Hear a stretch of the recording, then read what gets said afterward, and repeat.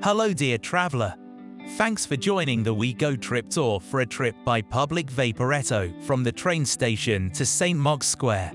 The only way to see the palaces along the Grand Canal is to take a water transport. So we'll pass by palaces from Venice's glory days.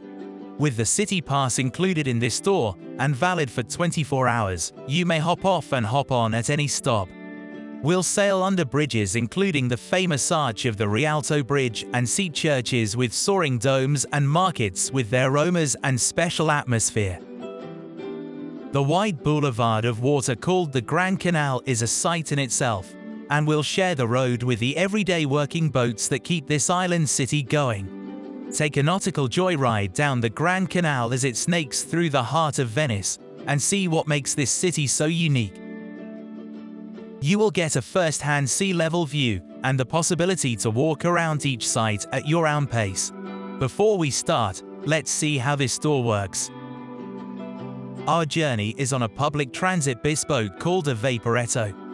This tour includes a daily city pass valid for 24 hours from validation on a CTV public transport. Don't forget to validate it before entering the landing stage by passing it in front of the special digital machines until you get the correct sound signal with green light. This city pass includes other ACTV public transport services, such as buses in the city of Venice, tram, people mover service, and the Trenit train service on Regional R and fast Regional RV trains within the territory of the municipality of Venice. The tour was designed for the slow boat, Vaporetto Line 1, which travels from Santa Lucia train station to St. Mark's Square. Another line, the number 82, follows the same route and passes by the same sites, but it makes the route much faster than this audio tour. To do this audio tour, you must use the slow Line 1. You'll enjoy the fewest crowds and the best light by riding late in the day.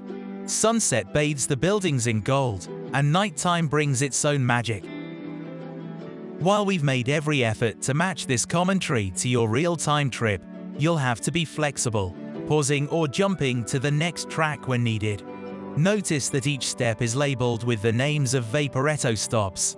The track starts automatically as you pass by each attraction, but you may start it manually by pressing the next button or pause at any time. As we go, we'll help keep you on pace. So we are starting in front of Santa Lucia train station. Catch Vaporetto 1 from the docks right outside the station, the stop called Ferrovia.